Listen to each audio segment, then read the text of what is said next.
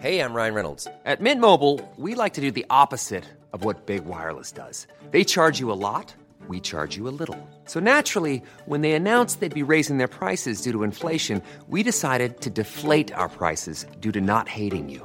That's right. We're cutting the price of Mint Unlimited from $30 a month to just $15 a month. Give it a try at mintmobile.com/switch. $45 up front for 3 months plus taxes and fees. Promo rate for new customers for limited time. Unlimited more than 40 gigabytes per month. Slows full terms at mintmobile.com.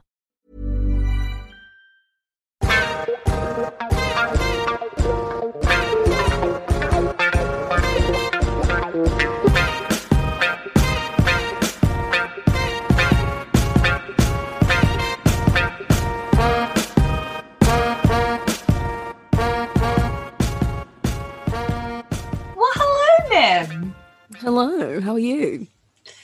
I am well. Yeah, how are you?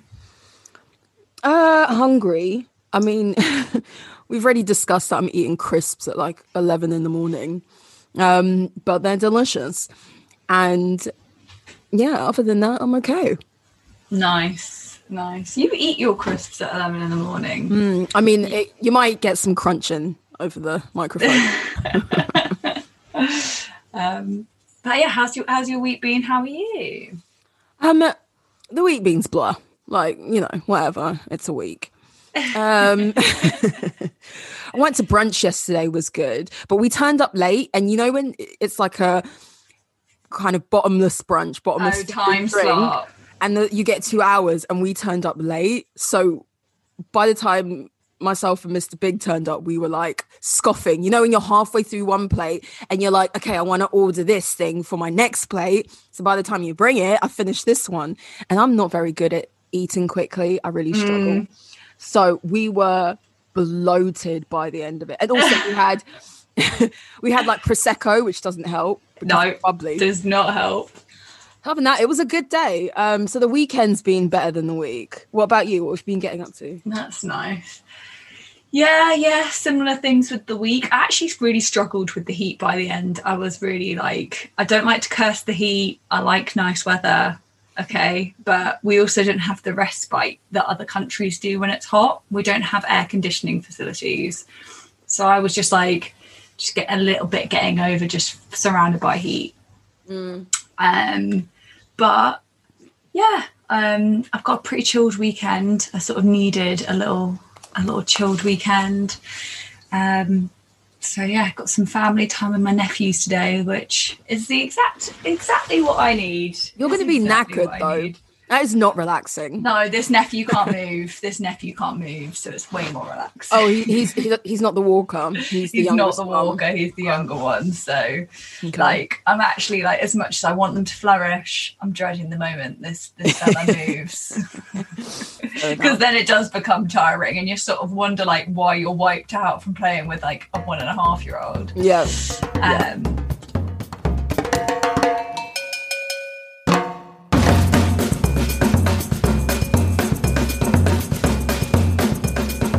I know you said you've got multiple fashion stories this week. Yeah. Let's have them. Okay.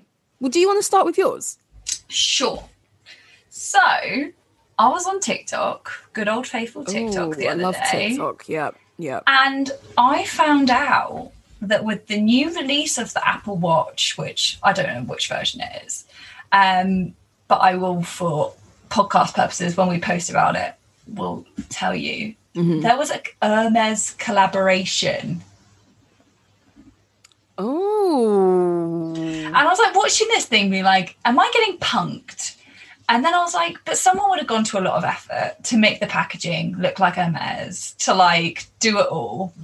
So basically with the latest release, I don't know if this is just a US exclusive, but there was an Hermes version of the Apple Watch. So what that meant was it came with like this leather strap that was stitched very, very Hermes and had Hermes on the metal sort of buckle for the watch. And then the sort of plasticky sports strap that tends to come with an Apple Watch was like the Hermes orange. And all the packaging was Hermes. It was not Apple, or like it was like Hermes times Apple. But like it was the orange, like how you'd unbox your Kelly kind of box thing. Well, that's the thing. A lot of brands do tech accessories. So to me, if it's not like in collaboration with Apple, I would definitely see them doing straps, because lots of companies do and lots of brands do replaceable straps or like phone case covers and things like that. So yeah, I can see it happening, and I can see people buying into it.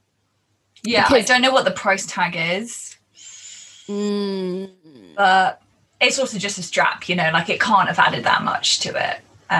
Yeah, but you're paying for the brand, aren't you? And you're paying for like the leather and fanciness and the orange box and whatnot. You're paying for the packaging and to be able to say it's actually a mess. But yeah, I just thought that was a cool collaboration, something sort of slipped under the radar. You know what Hermes are like, they don't really sing many things from the rooftops. Like, if you know, but like they don't sort of spread it too mainstream. So I thought that was a cool little collab. Yeah, I'd like to know who would want to get that, because like the thing is with tech accessories is like, as soon as Apple drops a new phone, it's a new size, it's a new shape, and then you can't use your Gucci phone case anymore, whatever it might be. Apple Watches, I don't have one, so I don't know if the different models and the different versions actually differ in spec that much. But the watch strap, I can completely see why you'd need. I was about to say need, but do you really need an Hermes strap? No, you don't.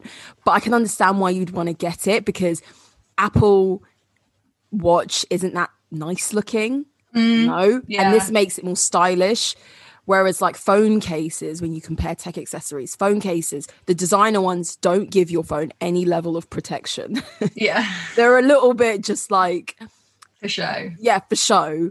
But this strap could help you kind of dress up your Apple Watch so that when you're wearing a suit, for example, it'll look a bit nicer, a bit cleaner, a bit. I don't know. Yeah, I agree, because I've got like, my watch looks a bit like an Apple Watch, but it's not. It's a Fitbit. But I really begrudge the strap on it. I think it makes it look like I'm wearing plastic, like, and there are other straps like to get for it. But I'm also like deciding if I even want to keep this watch like long term. Because I'm a big fan of like a classic watch. I think they look really nice. I do this more for like knowing if I'm moving enough, which I definitely don't, so maybe I should just get rid of it. I don't need to be shamed by my watch that I haven't moved today.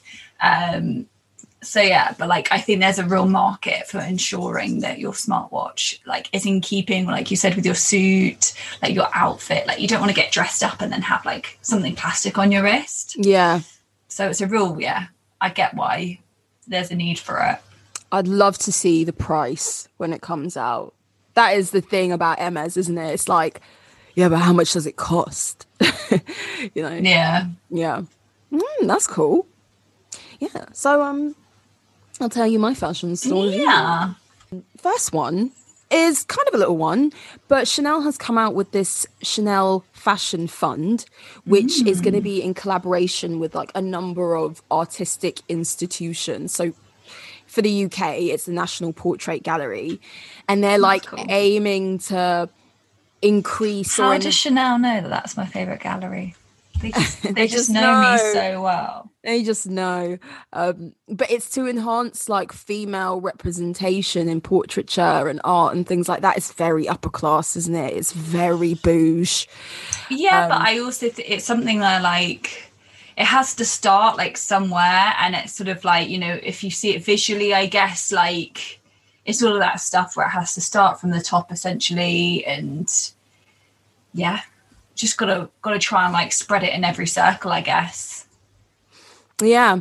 One thing it did remind me of, or made me think about, was cultural relevance of these luxury brands, and how if you're culturally relevant, then you have more like staying power. Follow me on this train of thought. So it's like, for example, there's a lot of designer brands that started off like Louis Vuitton and I think Prada, correct me if I'm wrong, but they almost started as like, they had like the royal seal, or they were the official outfitters of a royal family, or the official outfitters, and like they were able to have like an emblem or a seal that kind of made them culturally relevant or patrons of a certain industry in their own country. So that's why you have like a department store here in the UK is like Fortnum & Mason, and they have like this royal kind of insignia that is like they are the official blah blah for the royal family, and that's why they are considered really fancy, really heritage, and all of that sort of principle. And so I think, you know, Chanel, although it's incredibly popular, incredibly famous, I think partnering with these long-standing institutions and being sponsors of these galleries or artistic institutions, or being donators to particular funds and different projects, gives them that like cultural cachet and that like historical reference or relevance. I mean, I don't know. I think it's like their way of maintaining this like quite upper class standing. That was what my thought was. Might be wrong. Yeah, I think so. I think that makes loads of sense. So my other one, which actually could have been one of yours because you sent me this, but I'd seen it come up in Balenciaga. Justin Bieber. Justin Bieber. So he is modeled for the latest Balenciaga collection. He's got their brand new trainers, sneakers on, and you know, they're just like New Balance trainers because, you know, Balenciaga. He's got the new City bag. He's in this big leather jacket, all black, really like, not grunge as such, but really like casual streetwear kind of vibe. He shaved his head as well. I mean, not long ago he had like blonde dreads going on, and now he's just gone all shaved, and I think he's trying to look like a bit of a bad boy. I don't know. What did you think of Balenciaga having him as a model? I thought it was like an unusual move, mainly because I wouldn't really associate him with Balenciaga. Like, I don't know if that's even a brand he like would rock himself.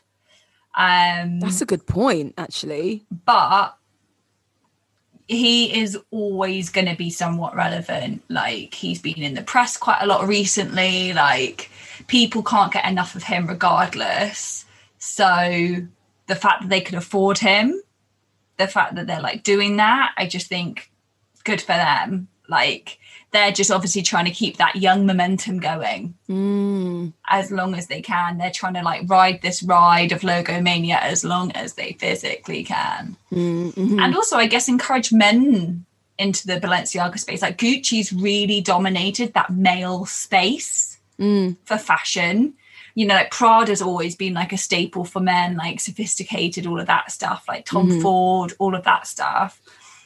But Balenciaga, I wouldn't really associate with men. Besides the sneakers, I think. Yeah, besides footwear and stuff like that, which can like, to be honest, it's very like androgynous as it is. Like, it's not really gender defined, their footwear. Yeah. Yeah, I feel like that's really cool. And also, I liked the picture. It was really clean. I thought it was very like chic looking, especially for Balenciaga. So yeah, I'm interested to see if there's more that comes with it. Yeah, I'd be interested to ask a few kind of teenagers and like younger people to get an idea of how fashion relevant is Justin Bieber to them. Do the youngins genuinely see Justin Bieber as someone who's fashionable, fashion icon, interesting style, clothing wise?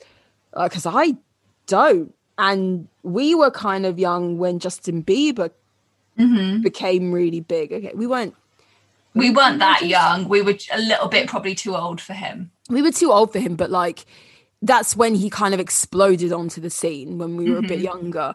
And I never remember him kind of carrying the torch of like best dressed for men. You know, so it is a weird pairing for Balenciaga and Justin Bieber. I think you're right in saying that we're trying to encourage more men to continue buying into the Balenciaga brand.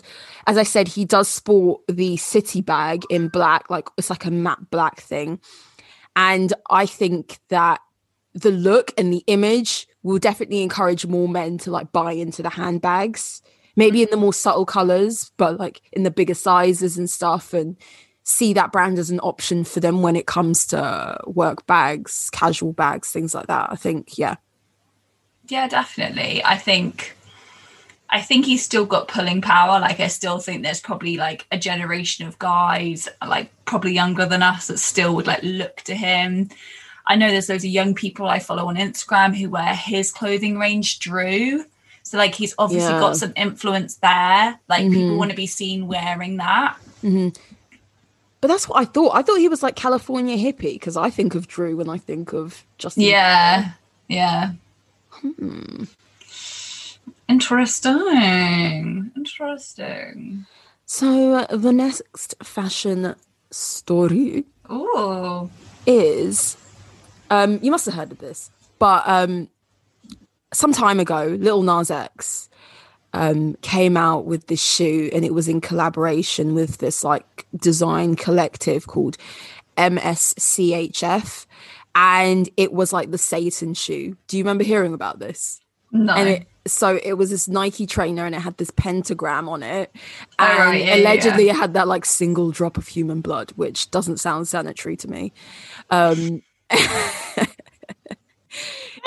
It sounds disgusting, but each to their own.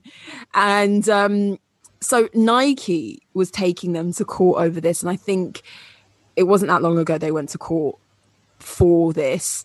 And Lil Nas X has recently come out with this music video, which is like a parody on the whole like court case and court proceedings and things. But yeah, I thought it was interesting. Like Nike's taken them to court over like copyright infringement, essentially, because it wasn't a collaboration with like Lil Nas X and Nike. It was like Lil Nas X and some other collective, and they were their argument is basically that this has created a dilution of their brand, and it creates like what they call an erroneous association between this collective's products and Nike's products, because they're in no way like connected, but this like shoe collaboration makes it seem like Nike's part of the Satan shoe thing, which they're technically not. So yeah, I thought that was interesting. That's really weird. Yeah. Well, he's been coming under fire as well for his latest like music video, where people like try and like make out like he's just trying to shock people. So I wonder if it's like the momentum of this like thing of people just deciding that like he's trying to be a bit too like shock factor for attention or whatever. Not that I think that he is, but yeah. Oh. Yes. And so also, have you heard that LVMH has bought a majority stake of Off-White? So context. Really? Yeah. Virgil Abloh, as you know, is the creative director for menswear at Louis Vuitton. Doing great things. People seem to love his stuff. So LVMH have kind of taken on a closer partnership with him, and they've bought out like 60% of his brand, Off-White, but he's still going to be creative director of Off-White.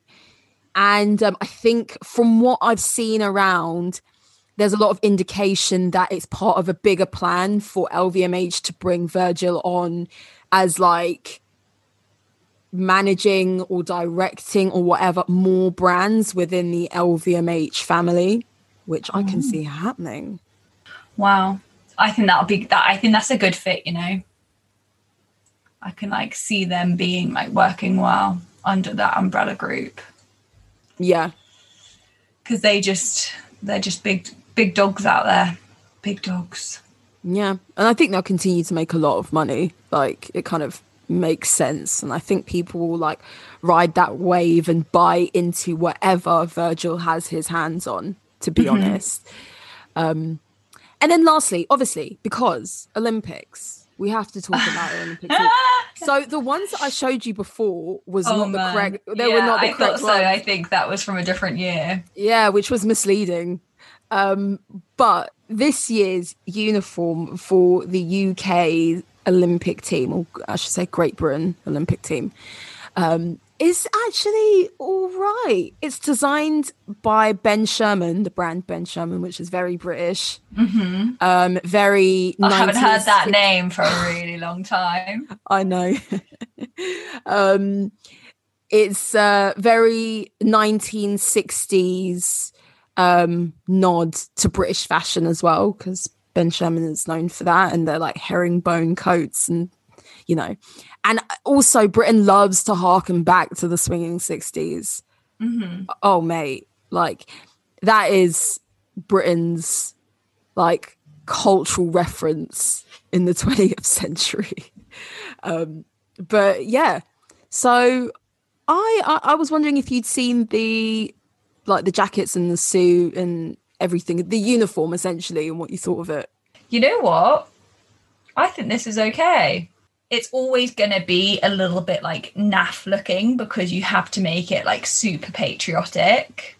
Yeah, exactly. Yeah. And like, you know, like the fact they've got like a lion on one sleeve of the polo shirt, like, is that a little bit naff? Probably. Does it look a little bit like yob culture of those like polo shirts? I can't think what that make was called that everyone used to wear, of like those really like chavvy polo shirts.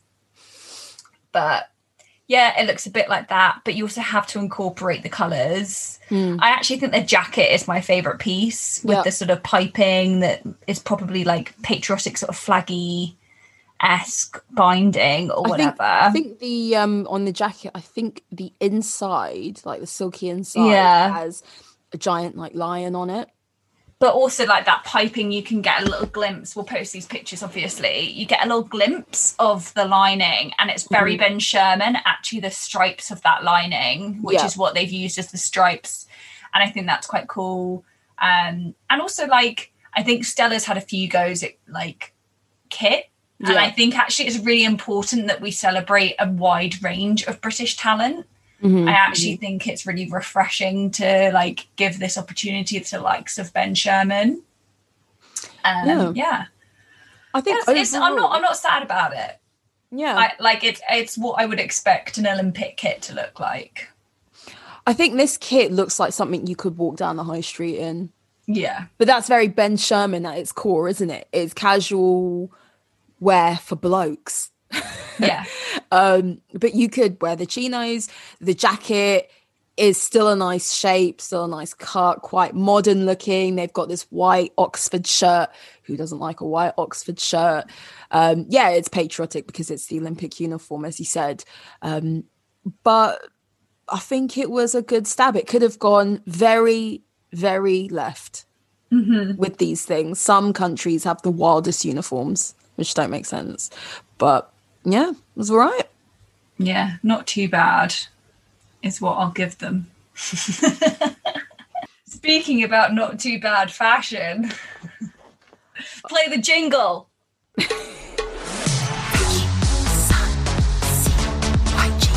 our island fashion alert, Right, on to what I'm finding to be a really difficult segment, which is the Love Island segment. You guys just heard the jingle. Why is it so difficult? Because there's not much standout fashion. It's quite difficult. What I will say is there was a pink moment in like a previous episode where everyone wore pink. It was like pink night, and that's when the recoupling happened.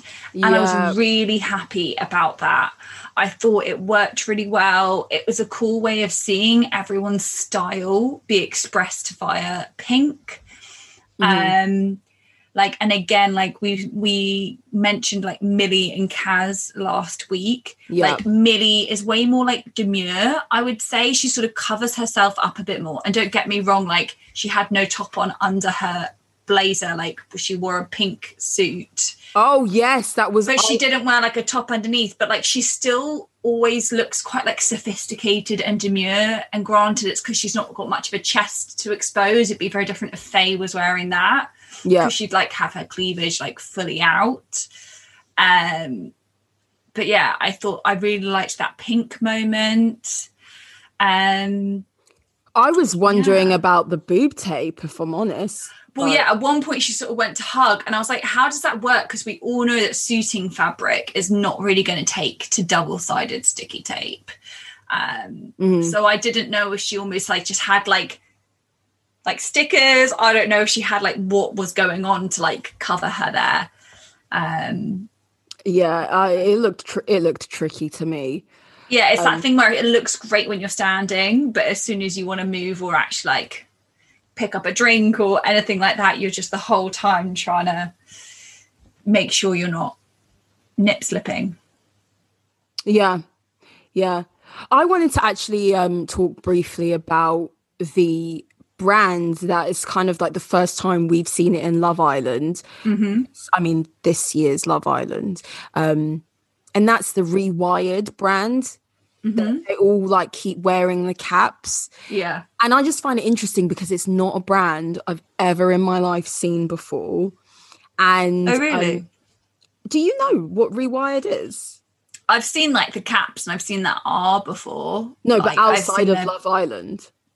I think I've seen it on stuff, like not that I follow it or like I didn't know that's what it was called. I knew that it was I recognized the R, but I'm amazed that like that's allowed now. It really shows our progression onto like being able to shop from your TV, which is what we like spoke about, especially with ITV last week, because previously and this has gone back a long time, like Big Brother style. If you had like a Nike t-shirt on, you had some black tape over that logo. And similarly on like Love Island, you almost had to like not be showing or like giving too much for a brand. I know in other countries, they very much are sponsored by stuff, you know, like TV, I think is less heavily monitored by stuff like that. Like the Australian one, you clearly knew the beauty was sponsored by this and like all of that stuff. I think it just depends on what sponsorship contracts they have. Yeah. I don't think it's like TV, you know, like Ofcom or something. Yeah. But yeah, there are, and I think that's why partly I was surprised to see Liam in Nike last week. Yeah. Because it was like, oh, he can just very wear. rarely see that. Yeah, he can just wear the Nike swoosh and it's not like taped over or blurred out or something, you know? So, yeah, I think that for me, Love Island has been able to take these not very mainstream brands like I Saw It First and Rewired and make them into like household names, because I had no idea what this brand was, which just had an R on everything. And to be honest, I thought it was River Island at first. Yeah. So yeah. And I would love to know what like the criteria or what they look for in brands that approach ITV and say, we want to sponsor you. Is it just a money thing or is there more to it? Yeah, I wonder.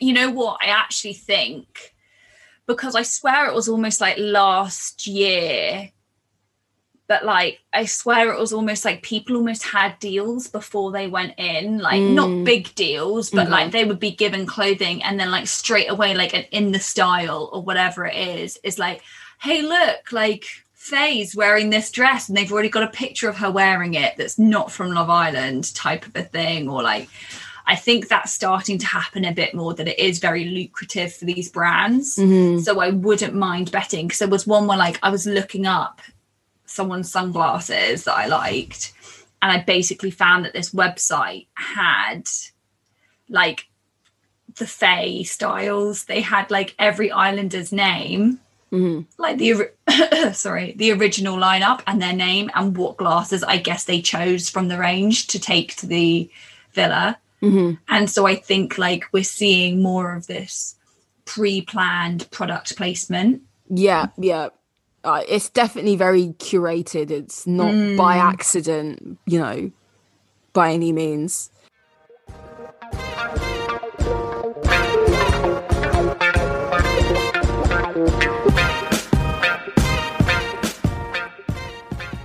We interrupt this broadcast to remind you, go follow us on Instagram, Style Over Substance Pod. Shoot us an email, styleoversubstancepeak@gmail.com. Find us on YouTube, find us on Twitter. We've got all the links on our Instagram. You know what to do.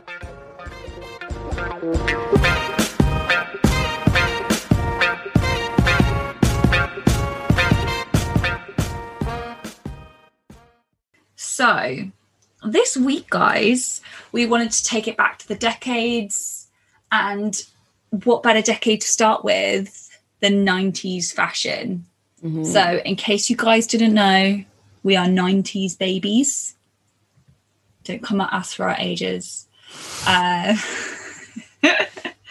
But so, like, this is a very, like, dear to our hearts. But B, it's like a real moment that fashion actually changed quite significantly. Yeah. And so basically a quick summary, I guess, of 90s fashion is like it totally changed from the 80s. The 80s was quite like, elaborate and all of that kind of fun, loud. And the 90s really brought it back to minimalism. Granted, there was loads going on in the 90s, so you can't just sweep it with a minimalist fashion, but it was the birth of you wearing a hoodie, a tank top, and some jeans, and that being actually an outfit. Like, it was the home of just, pared back, comfort, all of that kind of a thing. Mm-hmm.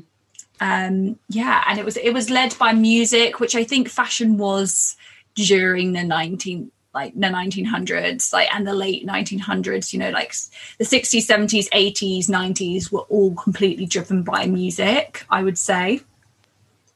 Yeah, so like the 90s, I think what made it such a turning point in fashion is that, first of all, we had like different styles going on at the same time, especially in the 90s, but we had a lot more TV, a lot of TV options. Indie films came out. We had like MTV and like we had a lot of teen dramas and teen like shows and sitcoms and things, which added to how we saw fashion and where we were inspired by fashion. And as you said, like music was a big one. So, for example, grunge was a big deal. So you had like Kurt Cobain, you had Nirvana, you had like Pearl Jam and all of that. And their aesthetic, I think primarily 90s was like about minimalist beauty. Yeah. But there was still a lot going on in terms of fashion.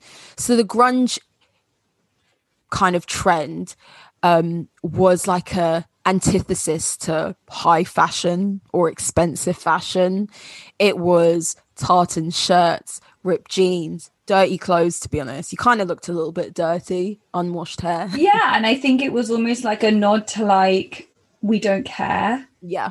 Mm-hmm. Like going from this polished look, it was very much like, no, we're just like, it's all the stuff now that like still I mean, I don't know if it's because of the 90s that I associate with like a much more relaxed, laid back kind of a vibe. Like my lockdown go-to look was like a tartan shirt, like that kind of a thing. It was very sort of just like unpolished. Yeah, that was it. No one did their hair. Like doing your hair and being grungy were just, didn't, not two things that went together. Doing your hair was not brushing your hair. Yeah, and exactly. And off the back of that kind of grunge style, you see probably one of Marc Jacobs' most iconic runways was when he had a grunge, he paraded like grunge shirts, like supermodels in these grunge looks for once. And I think off the back of that, like he lost his job. But that was one of like Marc Jacobs' most defining moments in his career when you go back and look at 90s fashion. It's like this grunge, we don't really care, you know, we just throw on some casual clothes, actually made it to like the runways. Yeah. Whereas the runways were previously, and still is, it's about glamour, it's about expensiveness, it's not about casual wear. Yeah, exactly. And I think also like runways tend to be quite slick, and especially before then. And also like I say this a lot, but the 90s, that what we were seeing on the runway was this minimalist chic from like the likes of a Calvin Klein, these like really clean lines, very like feminine, and sort of it went back to being quite fitted. A lot of sort of like the 90s fashion. It's like 80s was volume, lots of different like silhouettes, but 90s kind of pared it back, and you were working with the woman's figure again, and these like lots of slinky sort of like slip dresses and just these sort of strappy dress. Like that is what I think of when I think of 90s fashion. Yeah. And so yeah, the grunge look was a real shocking moment, I guess, in the fashion game. Then you also had in the 90s, like hip hop and streetwear was a big thing. Yeah. Really so when big. you talk about music videos, which everyone was watching during the 90s, music influenced people's access to fashion and looks and styling. And hip hop was all about like, there was a lot of bright colors, a lot of flashiness, whereas like grunge was like really pared down, really scruffy, really, you know, kind of muted, especially in colors and things. Hip hop was loud, it was big. You had like Dapper Dan, who made all these like Gucci and Louis Vuitton knockoff things, and you know, bright colors and kind of exhibiting this quite like lavish lifestyle to some extent. It became like an extension of this image that rappers were trying to create for themselves, and that has a lot to do with like streetwear even nowadays. Yeah, for sure. And you definitely saw it trickle down. And also a big thing about the 90s was like red carpets were a real mixed bag of how smart you dressed.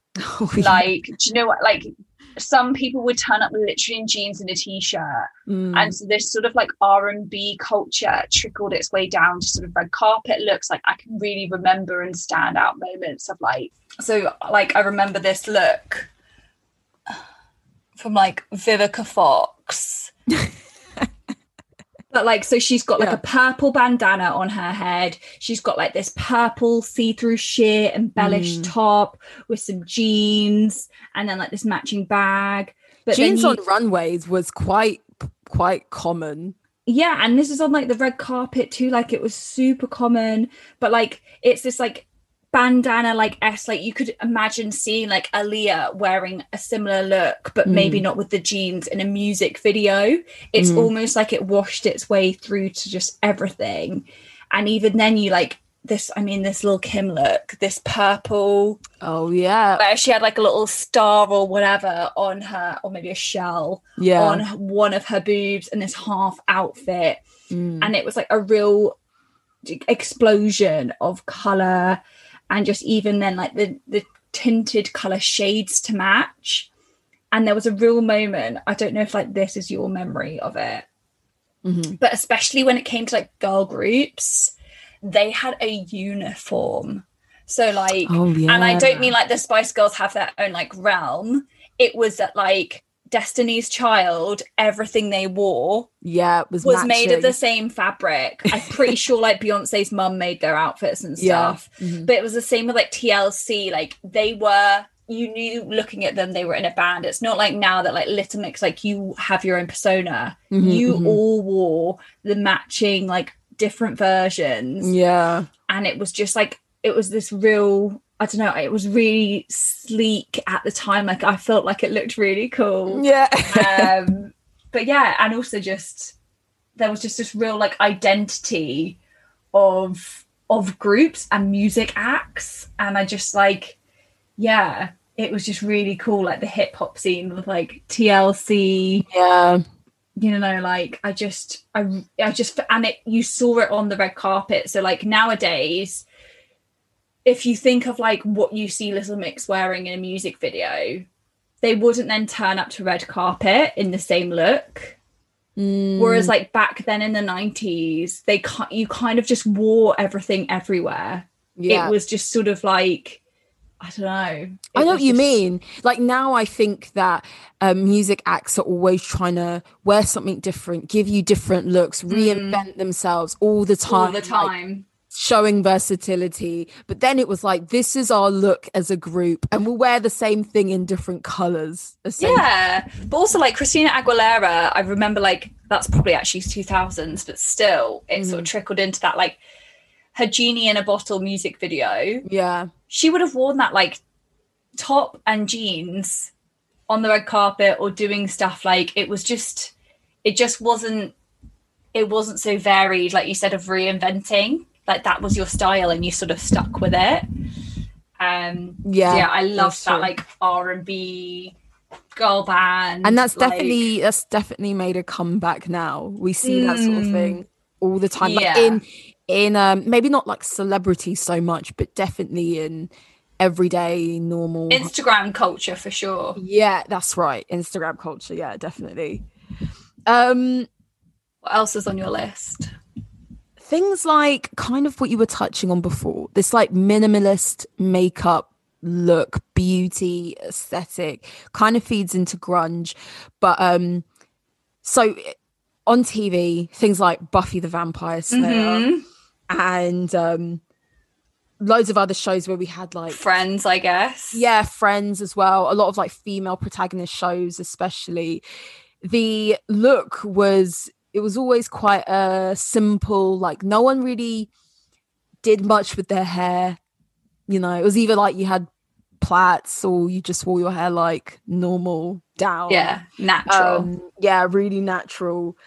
Now we are so overly groomed. Back then it was about largely being fresh faced. And I think also what we tend to see now is people I don't know what the word is, but over romanticize the 90s fashion. When people go like, oh, I'm doing the supermodel makeup or, you know, of the 90s, or I'm recreating the looks of like beauty looks of the 90s. And they do they put on this makeup to look like they're not wearing makeup. And it was like, no, guys, back then they weren't wearing makeup. Yeah. Yeah. It was a moisturizer. It was a big tube of, you know, that really like glossy lip gloss. It was a swipe of like purple eyeshadow and maybe some blush and some I have a whole like list of different trends that normal people used to buy into. Should I go through them now? Yeah, go for it. Because it just reminds me of that. Okay, so like the ones I've mentioned. But do you also remember wearing those little butterfly clips in your hair? Sure, of course. Yeah. As many that could fit on my head. Yep. And they broke really easily. They weren't comfortable. That's for sure. We also wore a lot of dungarees. Dungarees are not flattering, guys. They're just not. Crimped hair. Crimped hair was as kind of the most amount of like hair teasing that you were really gonna do. Or like if you didn't have straight hair, you would like straighten it and then crimp it in places. Jelly sandals. People forget how bad these things were. Terrible. They're actually terrible. One thing people do love about 90s fashion, which has definitely made a massive comeback, is the crop tops. But how much stomach used to be out in the 90s. Because we were too young to probably be doing that. Yeah. But like I forgot how much stomach there was, because low rise, like high waisted jeans were not a thing. It was all about the low rise, the lower the better. And then like whether it was just that your cardigan only had one button and like your breasts splay out type of a thing, or you just generally it looked like your top had shrunk. I wouldn't even say we called them crop tops, you know. It was just that, of course, there was always a space between your top and your trousers. Yeah. I know what you mean. Even the t-shirts didn't really meet the low-rise trousers, because it's like... And then in the 2000s, we had to recover by wearing about 3 layers of tank tops to... yeah, in different colours, and that's true.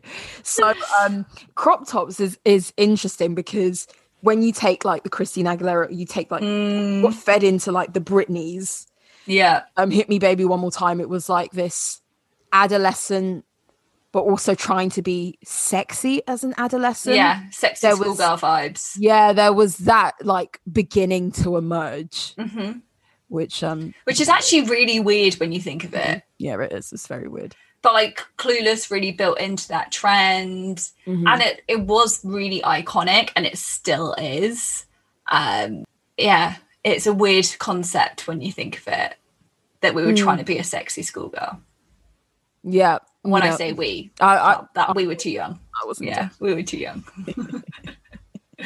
And then we had like lots of other things. We had those snap-on bracelets, whether you'd like whack it over your wrist. We'd have mood rings. Yeah. There were so many things that kids and like teenagers and young adults used to buy into and wear. And I think that's what made it such a interesting time for fashion. There was like, it splintered into different... It was really hickledy-pickledy. Like, there was just so much going on, if you think about it. We just described so many contrasting trends. And like, there were very much different categories that you fit into.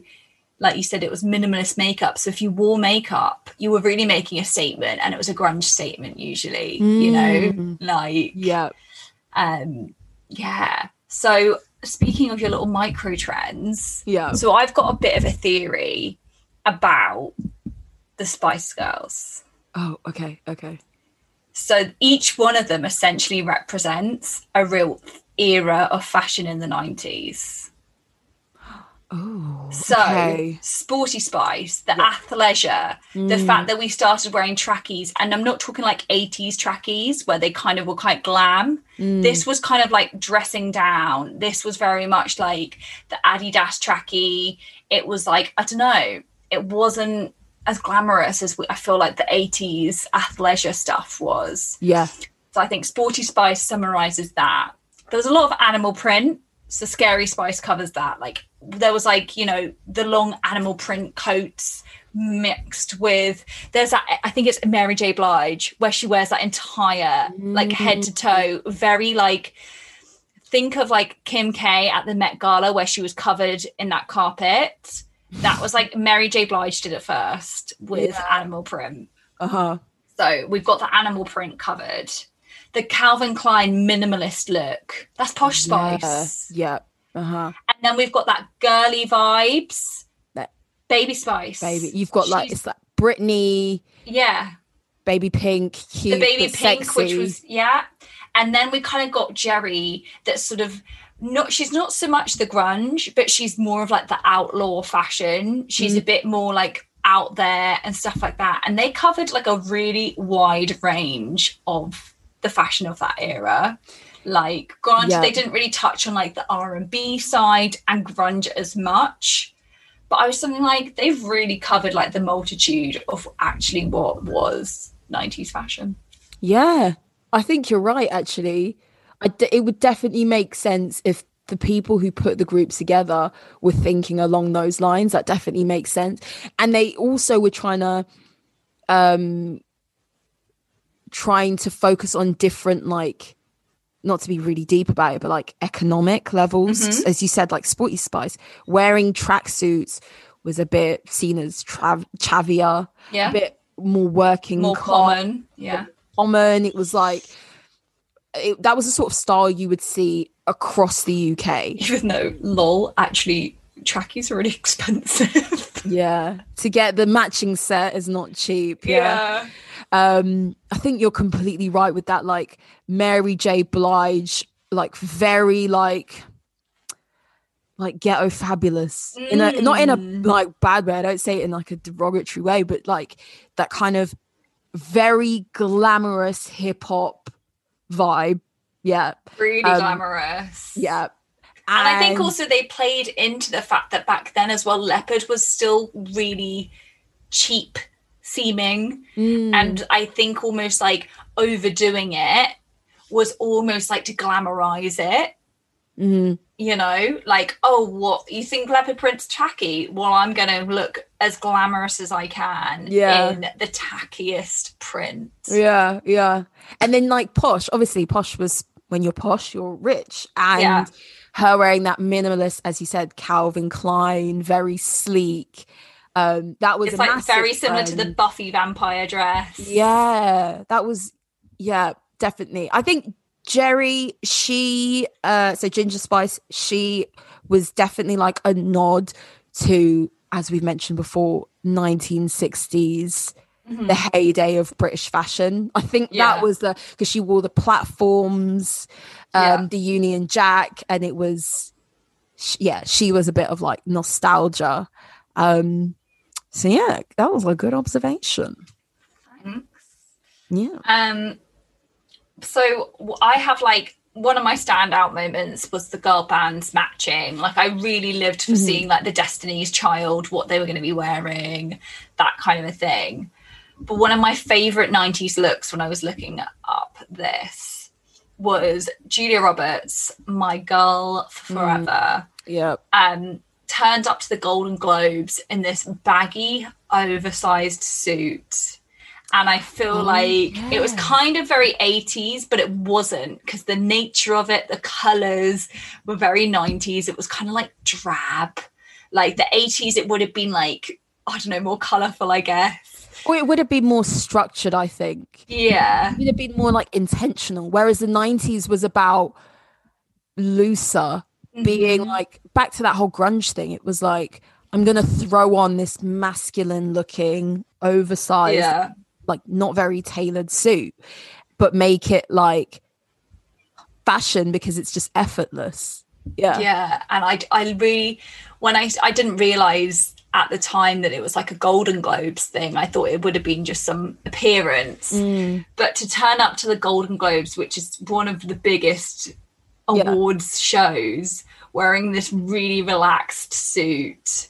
And it was around a time where, you know, she had a lot of good films out. Like she probably would have been a nominee. Yeah, definitely. I really like that. I think that's like the epitome of it, is that like you have the flip side of like the Elizabeth Hurley Versace safety pin dress. Yes. But then you like literally like we'll post, I found so many pictures. I think our Instagram will be really heavy next week. I apologize.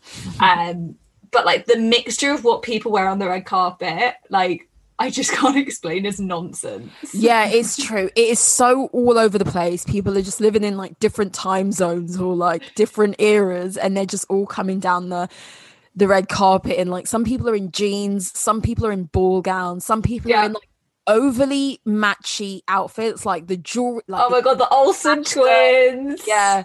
But everything was a bit too. Couples used to coordinate. Overly coordinated. Yeah. Oh, definitely. I think for me, kind of key fashion moments.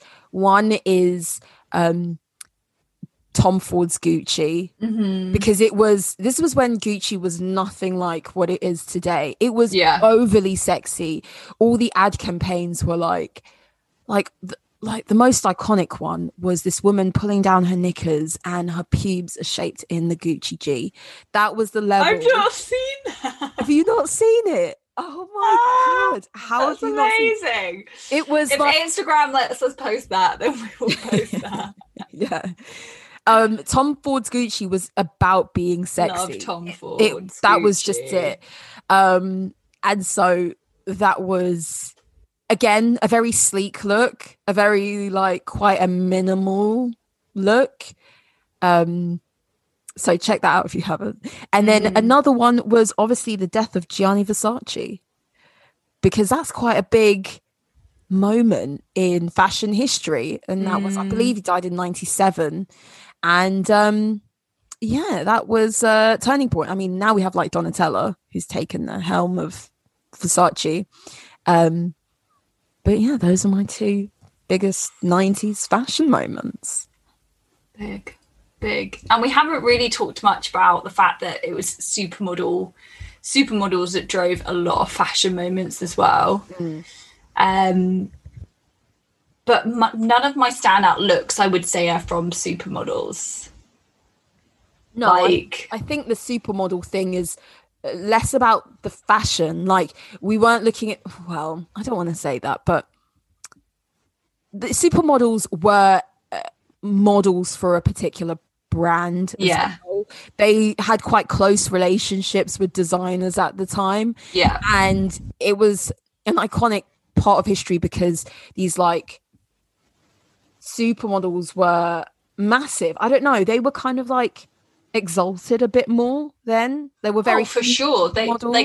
They were almost higher than celebrities. There was like the top 5 that was Naomi Campbell, Cindy Crawford, Christy Turlington, Linda Evangelista, and then I'm going to butcher it. It's either Taina or Tashina Pettit, who was replaced by Claudia Schiffer at the end of the century. And then Kate Moss enters this like big six, or makes it the big six. But they were almost higher than celebrity because of the money they commissioned, like all of that kind of a thing.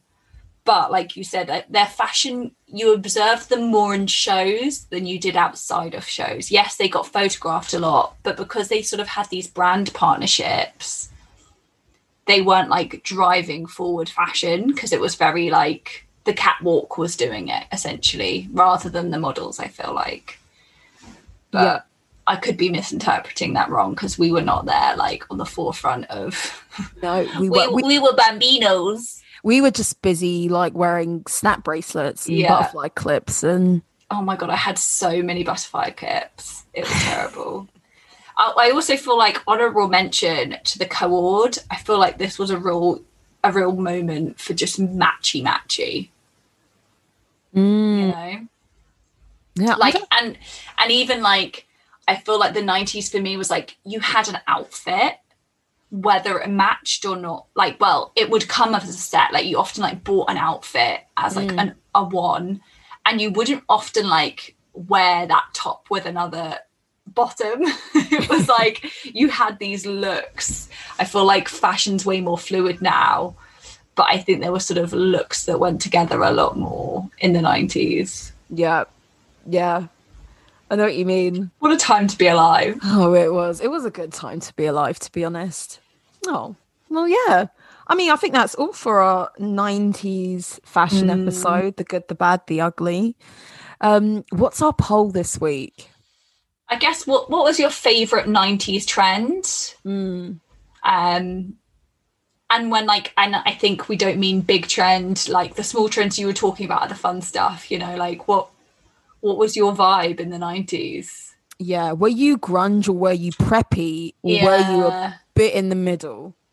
Yeah, so we'll do maybe what was your favorite trend, but also like how did you dress in the 90s? Yeah.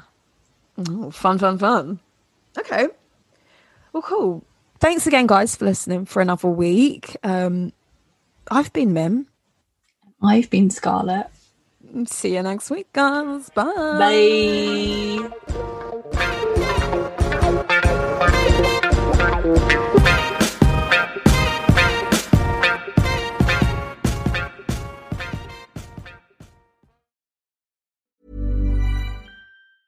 Bye. Mom deserves the best, and there's no better place to shop for Mother's Day than Whole Foods Market. They're your destination for unbeatable savings, from premium gifts to show-stopping flowers and irresistible desserts. Start by saving 33% with Prime on all body care and candles. Then get a 15-stem bunch of tulips for just $9.99 each with Prime. Round out Mom's menu with festive rosé, irresistible berry chantilly cake, and more special treats. Come celebrate Mother's Day at Whole Foods Market.